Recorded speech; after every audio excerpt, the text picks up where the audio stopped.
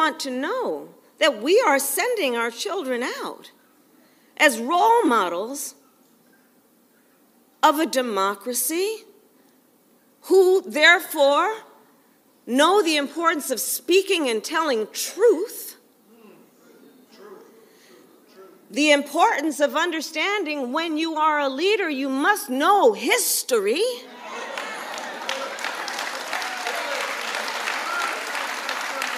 And by the way, be really clear. Be really clear.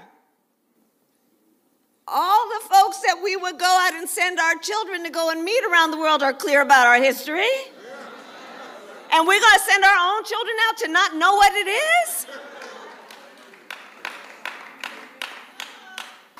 So when I think about what is happening then here in Florida, I am deeply concerned.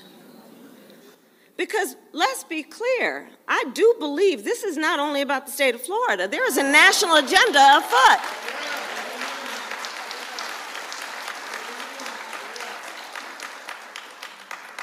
And what is happening here in Florida? Extremists, so-called leaders, for months have dared to ban books. Book bans in this year of our Lord 2023. Extremists here in Florida pass a law, don't say gay, trying to instill fear in our teachers that they should not live their full life and love who they love.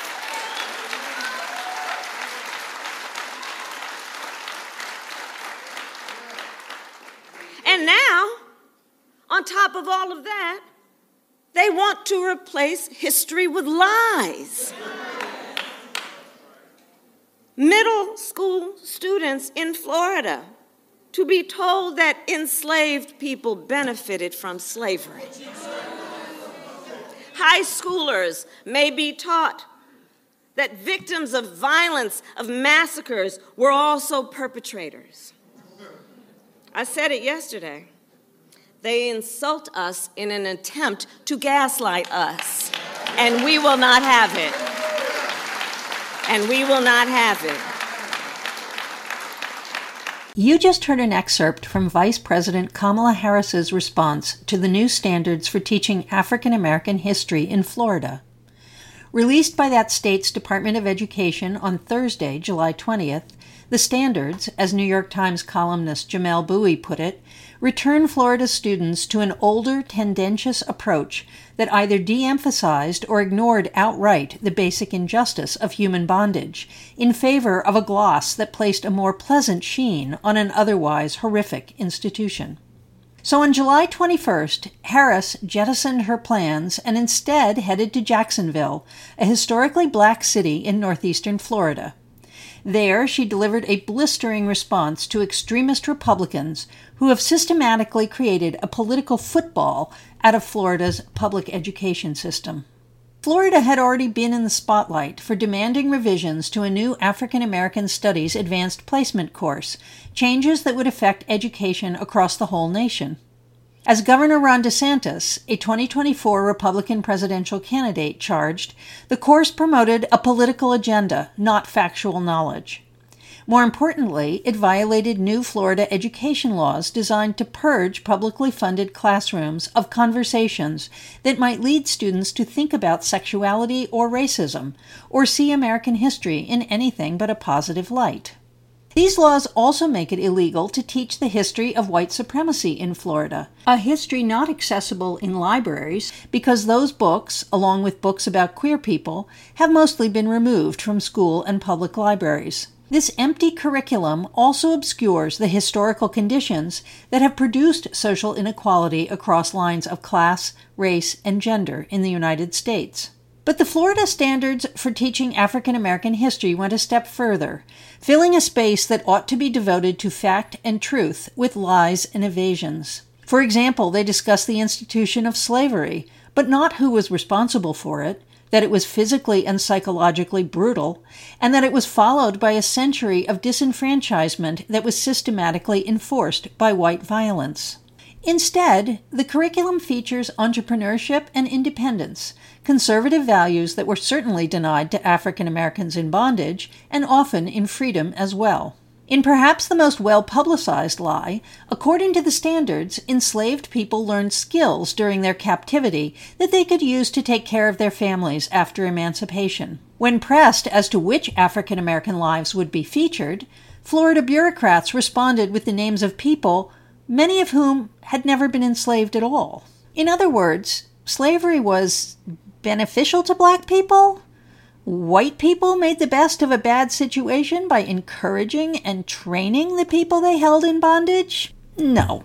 As Bowie points out in his essay, neither of these are new lies. They were promulgated in children's books and history texts into the 1960s and beyond. Florida's standards are a zombie curriculum grimly kept alive by organizations like the United Daughters of the Confederacy and the white supremacist website VDare. But for generations after emancipation, these lies were also spread in scholarship, fiction, and popular culture, often accepted by white Americans beyond the South as white Southerners, often women, presented themselves as experts on black life. For example, in the classic 1939 film made from Margaret Mitchell's novel Gone with the Wind, plantations are presented only as places of grace and beauty.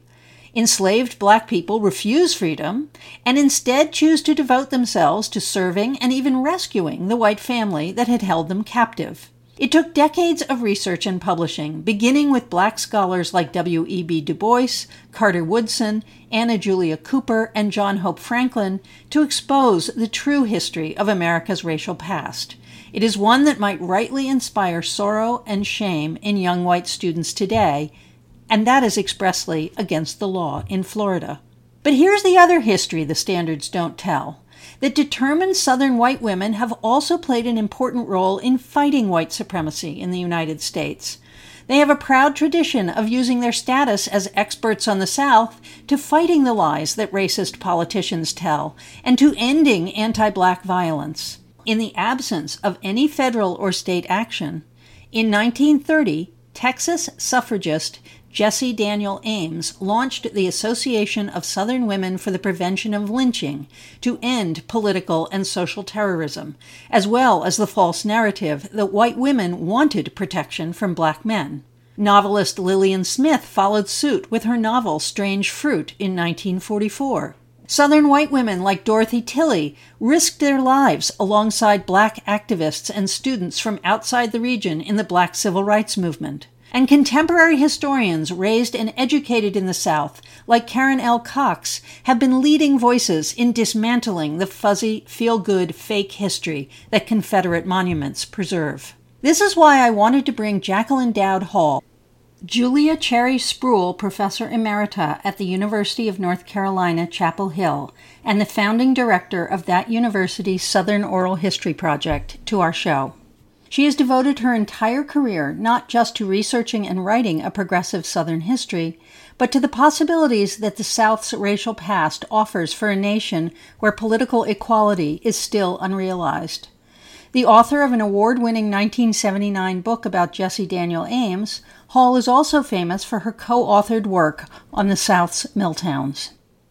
Today we are talking about her most recent book, Sisters and Rebels, A Struggle for the Soul of America, which tells the story of three sisters, women from the slave-holding Lumpkin family of Georgia.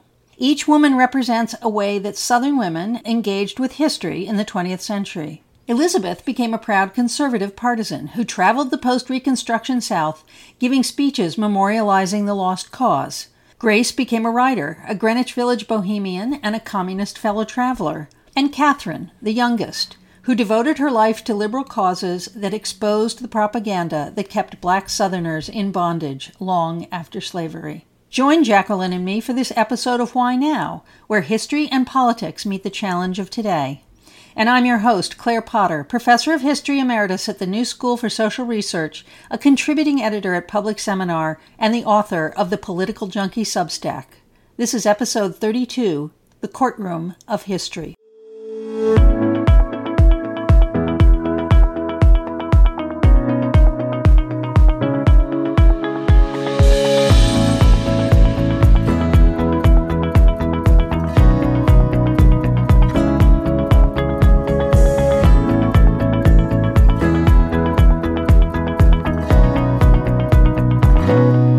Jacqueline Hall. Welcome to the show. Great to be here. So, Jacqueline, your book, Sisters and Rebels, A Struggle for the Soul of America, is a biography of three women in the same family. Can you tell our listeners what story this book tells? Well, the story starts in the late 19th century with a glance back to slavery and then sweeps through the 20th century up to the beginnings of the modern women's movement and through the civil rights movement. And it looks at that history through the point of view of these three sisters. These sisters were very different from one another, and their differences allowed me to look at so many different aspects of American history that I couldn't have encompassed if I was writing a biography of one person. But at the same time, they were all three struggling with the same legacy. And in that sense, lived what I kind of think of as parallel lives, very, very different from each other, often not even in contact with each other. And yet, because of the weight of history and the way they were in some ways vying with one another for imaginative dominance, who was going to define this history? Do you remember Phyllis Rose's wonderful book of literary criticism in the 80s, Parallel Lives? It was about married couples. But I think that siblings sometimes live those kinds of lives too. The oldest of these sisters was a quite famous orator for the lost cause at the turn of the 19th century. She stayed in the South her whole life. She was her father's daughter to the end. And in that sense, she allowed me to look at the kind of women which are very much on our minds today, who were substantial people in their own right, accomplished in her own way, and at the same time upheld white supremacy and were devoted to upholding white supremacy. The middle sister, Grace Lumpkin, became a radical novelist in the 1920s, very well known for her time. Her first novel and most successful one was seen as a kind of inaugural effort in that whole genre. She ended up as an expatriate from the South. She lived in the East Village, was living with a working class man from Eastern Europe who was a fur and leather worker, a very radical unionist who had literary aspirations of his own, scandalized her family, of course, by doing this, and went on to be involved in a whole series of the radical causes of the 20s and 30s, and then ended up making a sharp right turn, a complete change of course in the 40s, and becoming a Christian nationalist, a McCarthyite, and very, very adamant segregationist and anti-communist. So there you have, among other things, a right turn that a number of really influential leftists from the Depression era made with great consequences. And then the youngest sister, Catherine Lumpkin, who is the moral center of the book. And I started out this book to write just about her. She also left the South and spent most of her life outside the South. I should say that both of these sisters, in the end of their lives, came back to the South, and very deliberately so. Catherine was in New York in the 20s, went to graduate school at Columbia, where I also went to graduate school. Some of the things she says about being a Southerner at Columbia in the 20s seemed familiar to me from the 60s. Ended up then coming back to the South and heading up an interracial student movement under the auspices of the YWCA. Very little known, if at all, but very, to me, interesting and a very interesting forerunner of the student movements of my own generation. She left the South again and ended up getting a PhD in sociology and living most of her adult life in a committed partnership with a woman, radical economist at Smith College named Dorothy Douglas, who had 4 children, was the former wife of Paul Douglas, a very prominent Democratic senator at the time. And then she's best known for writing an autobiography called The Making of a Southerner, which came out of the civil rights ferment of the World War II period. So I see her, and her life is very much an example of something that I've written about elsewhere, which is the long civil rights movement and how in its roots in the 1940s.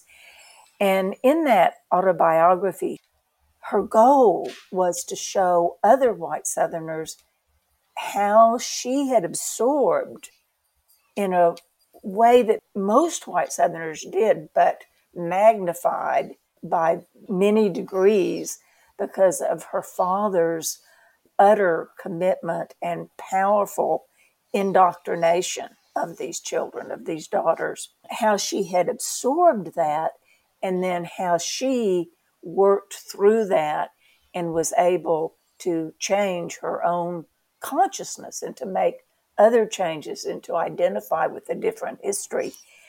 All of which was very fascinating to me as a way of thinking about and bringing about social change and about the importance of persuasion and about the goal, which the early civil rights movement of our generation also had, of changing the hearts and minds of white Southerners. She believed that that could be done in a way that became much less easy to believe once massive resistance began after the Brown decision.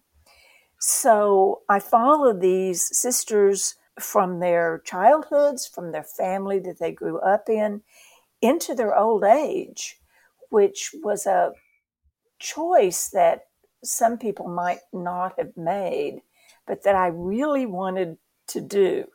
I mean, we often see that is just, okay, now their story is over. But from my vantage point in life, I don't really see it that way anymore.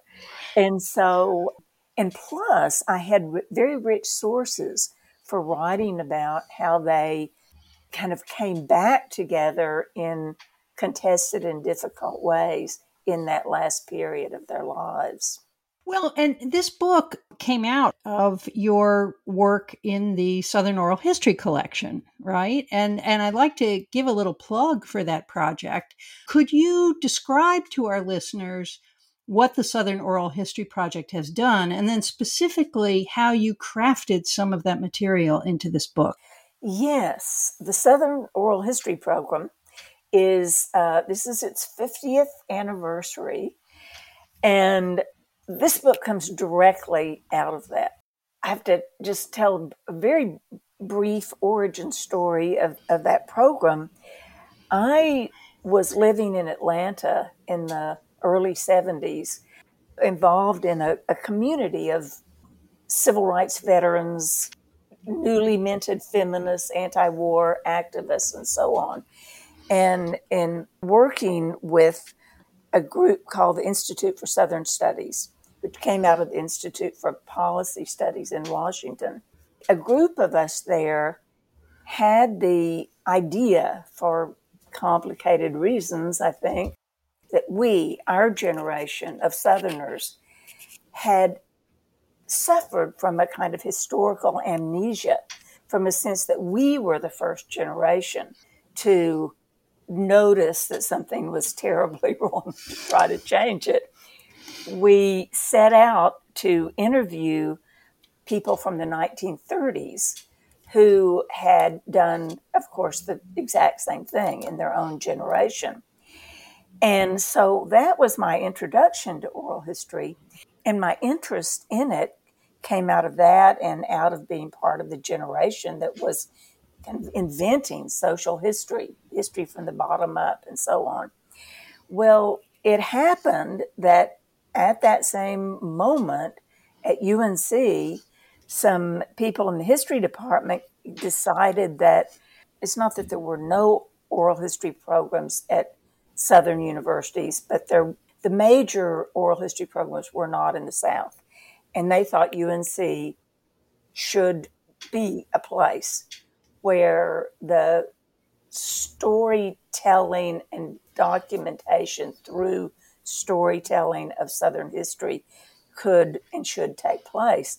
But their idea of what this program should be was a very much of a top-down program, interviewing the elites, interviewing powerful men.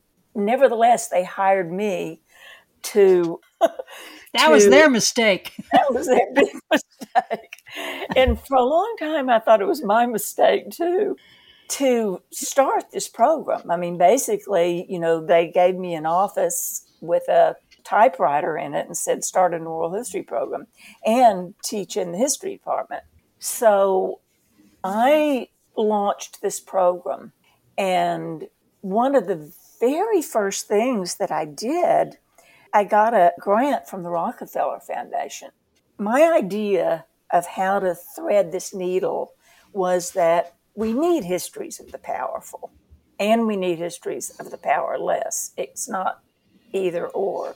So I used part of this grant to do a project on Southern politics since the Brown decision. And we interviewed people like the young Bill Clinton running for office for the first time, running for Congress and getting defeated in Arkansas. So we did that, and then we did another project that I called Southern Women After Suffrage. And the idea was to interview women in the South who had been active once they got the vote. And two of the women that I interviewed in 1974 were Grace Lumpkin and Catherine Lumpkin. And those were really very memorable interviews. And I continued to be interested in them, but I went on and did a whole lot of other things.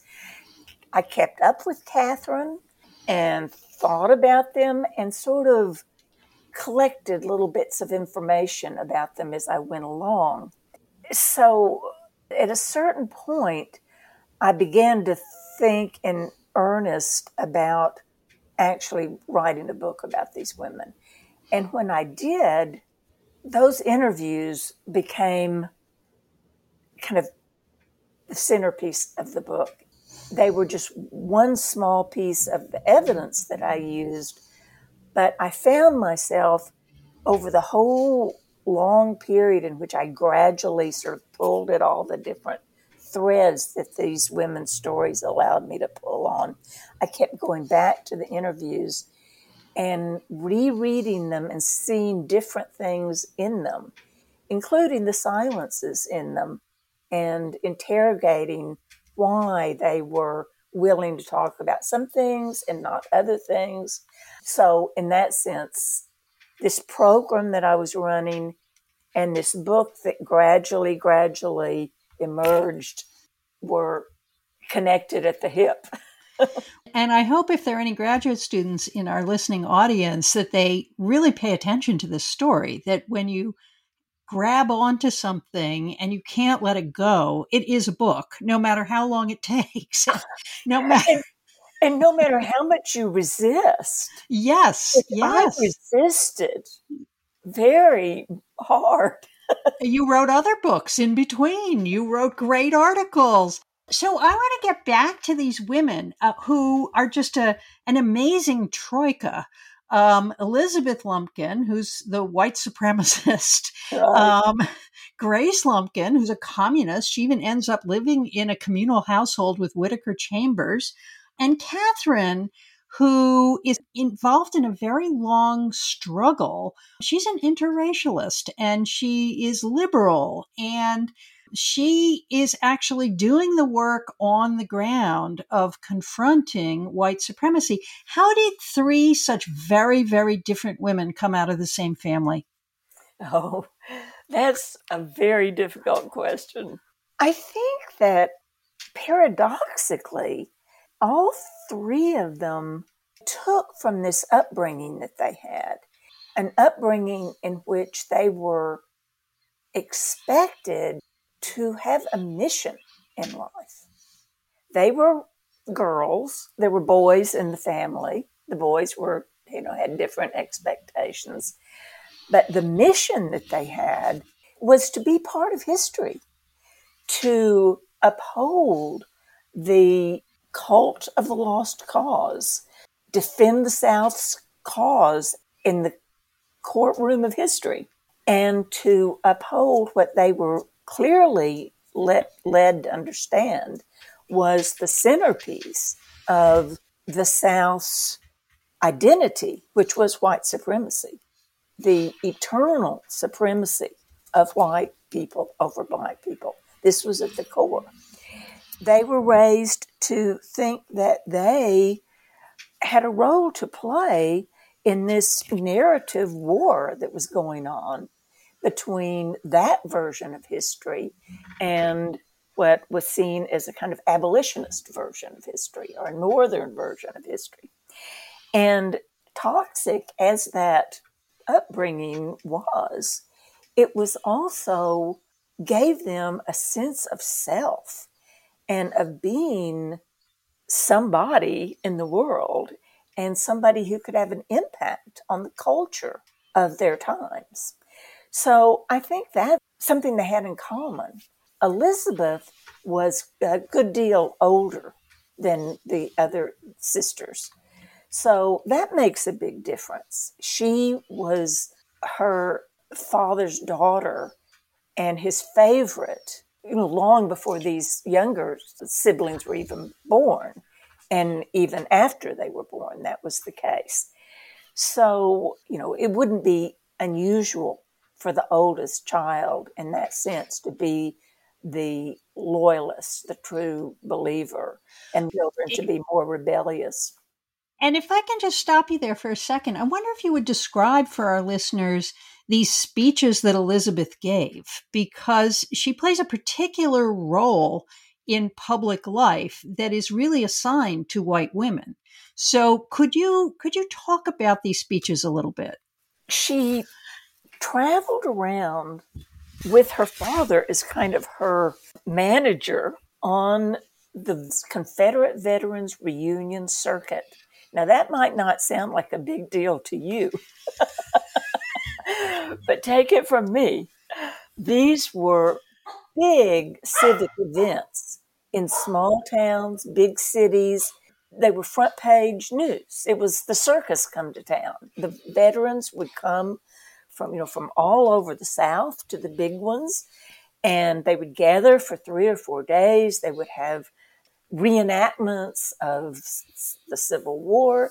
Their father was acted in these reenactments, parades, and sort of like prom queens. There would be the beautiful young white women on the floats, and then these aging Confederate veterans marching, down the street.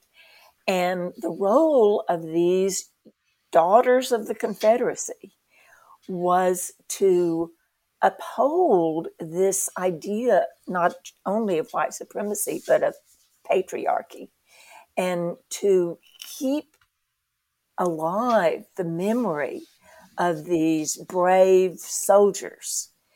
And Elizabeth had her debut at one of these a big reunion in Columbia, South Carolina, where they were living at the time.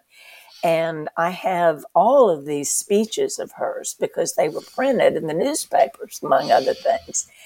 And she would hold forth on how others might forget as time went on, more and more, shall we say, doddering parents. But wearing their little gray hats and beautiful, virginal young women love you and honor you and look up to you. So this wasn't explicitly part of their rhetoric, but it was very much a parallel of the pure white woman that white Southern men were supposed to be protecting, and particularly protecting from black men. So that was the subtext. And Grace, who becomes a communist, how does she get there from a Southern background where communism was maybe being talked about in labor unions, in the mills that you've also written about, but not among women of her social class? So how does she get to that? Well, let me say that according to Grace, and I think this is true, she wasn't a member of the Communist Party. She describes herself as a warm fellow traveler. And one of the reasons that she wasn't was the sectarianism of the Communist Party at this time that she entered into it in the 1920s. The Communist Party was nothing like it became in the 1930s and 1940s during the Popular Front. It was a very fraught and insular and factionalized group of people. And her husband, who she later married, this lover of hers, he was a member of a faction that was on the outs with the Communist Party per se. He was a communist, but of the Lovestone-like faction. So that made it difficult for her. She ran in communist circles, but was a little bit suspect. I think that's part of it. She did not become a communist become a part of the communist movement. I'll put it that way. While she was in the South, she went to New York because she had ambitions to become a writer. And that's what you did. Mm-hmm. If you were an ambitious Southern woman who wanted to be a writer and had the nerve, you went to New York to try to do that, preferably to Greenwich Village. And it was there that she met and got involved with these young communists, initially through the Sacco Vanzetti trials, which she was active in, and she met Whittaker Chambers at that time, who becomes, as you know, maybe the best known anti-communist of his time, but at this time was a very committed, fiery young communist. He and the man that she went on to marry were best friends, and she and her roommate, who marries Whittaker Chambers, so they became this foursome. So she, in later life, by the time I met her in the 70s, her whole explanation for herself was that she had been led astray by all these smart young New York communists. And also she claimed to have been led astray by Catherine, who was more, and always was in a way, more sophisticated politically than Grace was. I don't buy that in that sense of other people made me do it.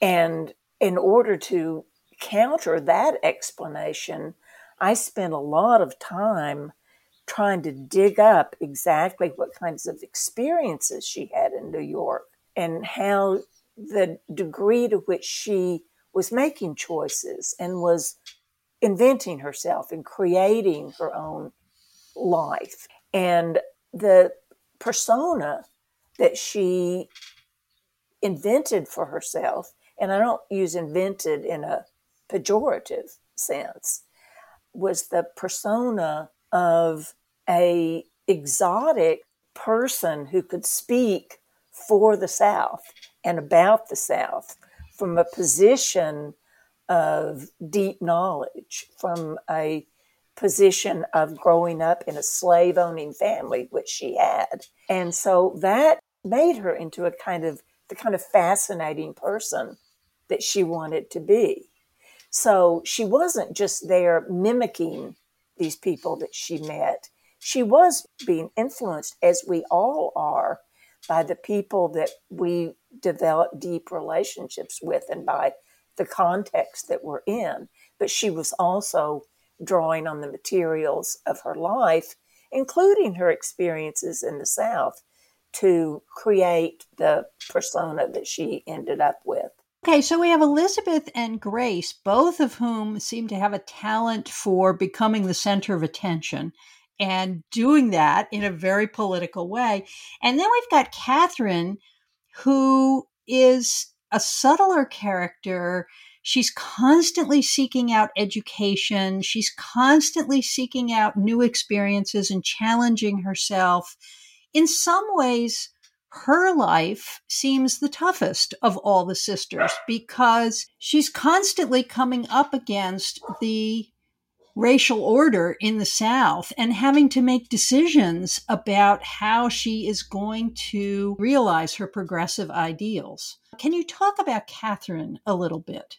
I think you're right about the difficulty. I was very interested, as I said earlier, in this interracial student group that she was leading in the early 20s, and in trying to understand the relationships between the Black women who were involved in this and the white women who were involved in it. And you have to remember that this was a period in which they couldn't even find any place to meet together. This was at the very depths of segregation, of legal segregation in the South. But even a bigger barrier or challenge is that they had no models for relating to one another on a basis of equality. And they were very self-conscious about trying to learn to do that and to forge a new kind of relationship between women, young women across the racial line. So that was obviously very challenging. It had external challenges and internal challenges. So you talked about her search for education and understanding, and an understanding of history, which was more or less self-taught in the sense that she studied labor economics and sociology at the University of Wisconsin and sociology at Columbia as a master's student, but taught herself at Southern history. So she and her partner, Dorothy Douglas, aspired to be intellectuals, activist intellectuals, to have intellectual careers, intellectual lives at a period when the barriers to women having lives like that were soul crushing. They couldn't get jobs in the universities. Even the women's schools, which they were able to get a toehold in, by the time Catherine had left the South and was trying to get a teaching job, by the Depression era, men who were desperate for jobs too were crowding women out of the women's colleges. So, they couldn't get a job at Harvard, but they got the jobs at Smith or Radcliffe or whatever. So Catherine ended up, her whole adult career really, creating alternative institutions that she and Dorothy together would carve out as kind of on the margins of Smith College, the official institution that they were part of. and trying to use those as a space in which to have this kind of a life. So that was a challenge. And in the end, Dorothy and Catherine's work becomes too radical for Smith. I mean, they really end up in the crosshairs of the McCarthy Committee, while old Grace is sitting in a room somewhere testifying. This is a kind of ironic convergence here. Can you talk about what happens to Catherine and Dorothy? Because I think it's a really important story about how a certain kind of progressive interracialism gets shut down in the 1950s. Yes, that's exactly right. The 40s were a very hopeful period for them. Yet by the late 40s, there were already the forces of anti-communism were starting to cohere. Catherine, as the 50s dawned, was trying to write a book that she was very intent upon. It was a historical novel with a Black man as the protagonist, as the hero, set during Reconstruction. And she got a really good contract. She got a fellowship. It looked like, this was her time. And she was, on the strength of her autobiography, she was able to do this.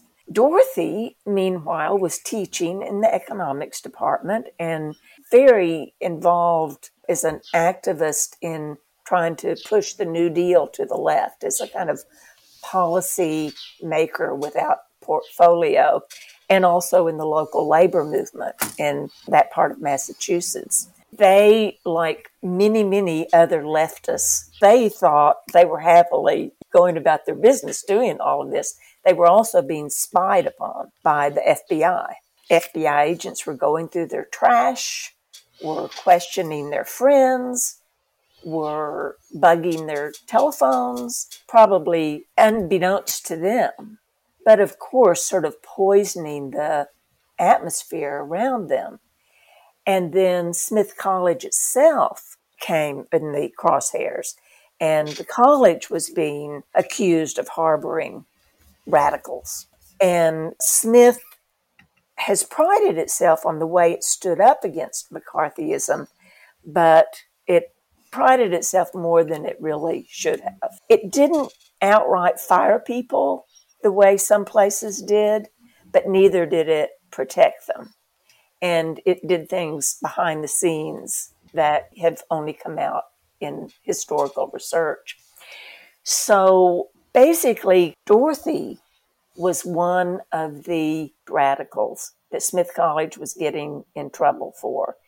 And she was one that Smith was willing to sort of sacrifice. And I don't think she was fired. I think she was given to know that she should resign and not be humiliated. And the two of them were planning to go to Europe on a research trip, on a sabbatical, and they left for that trip and they just didn't come back. And I searched and searched in the Smith College papers for a smoking gun of exactly what made Dorothy make that decision.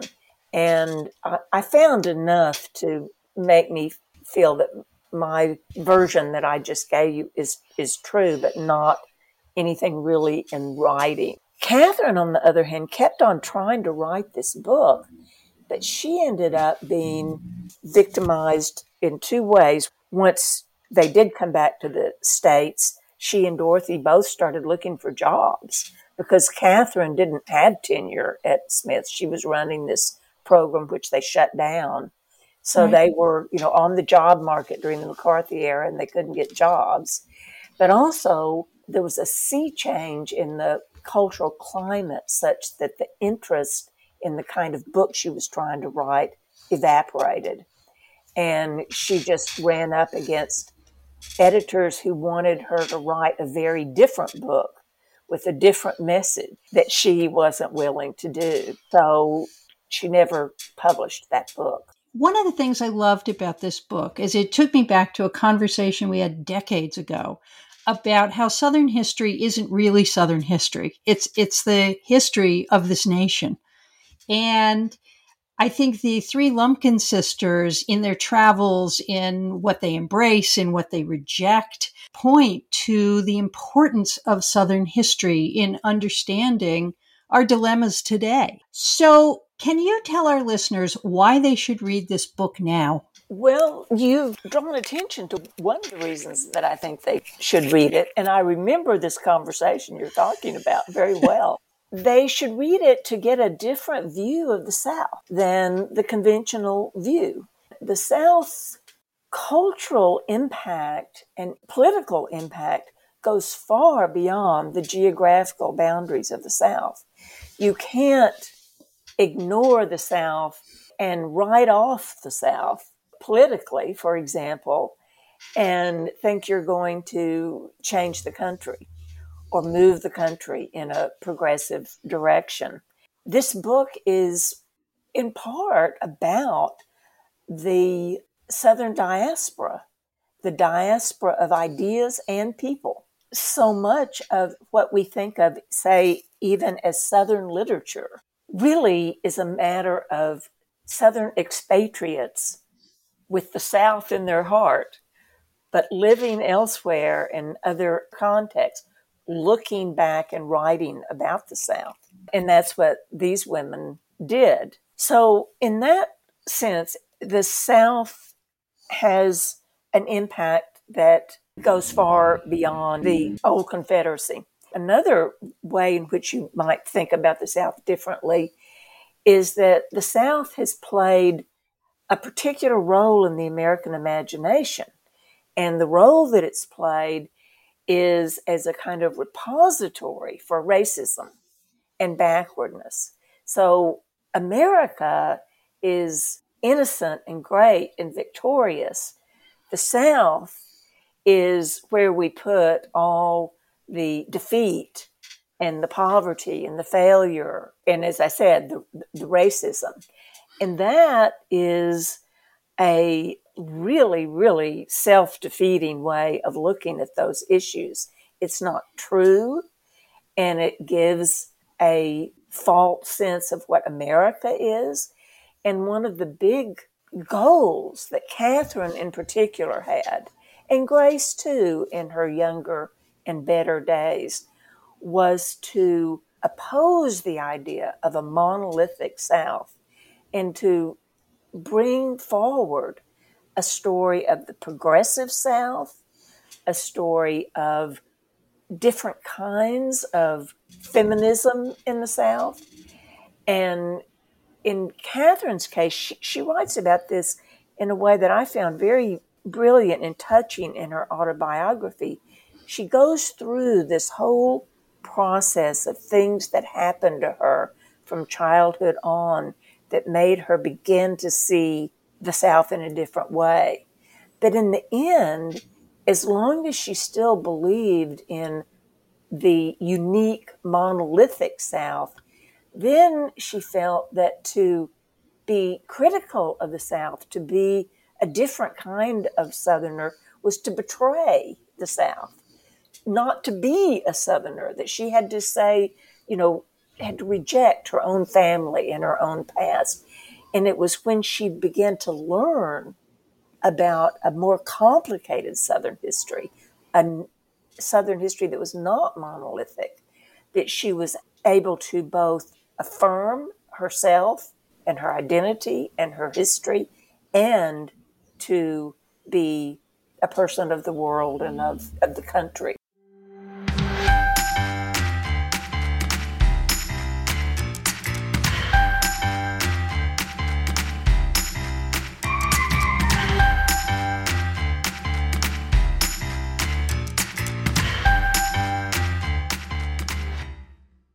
And that's it for today's show. Thanks for listening. You can subscribe to Why Now on your favorite podcast platform. Please leave a rating and a comment so that other listeners can find us. Go to the Political Junkie Substack at clairepotter.substack.com for show notes, to listen to more episodes, or to leave a comment. You can subscribe to Political Junkie for free, or you can pay as little as $5 a month to get every podcast and every newsletter delivered straight to your desktop 2 times a week. Share this podcast with a friend who loves history, politics, and smart conversation. And follow me on Twitter at Tenured Radical, that's capital T, capital R, or at my website, clairepotter.com. Why Now is supported by the New School for Social Research and by paying subscribers to Political Junkie. Why Now and Political Junkie are written, recorded, edited, and produced by me, Claire Potter. My opening theme is by Galaxy News, and my closing theme is by Avocado Junkie. That's all for now. See you next time.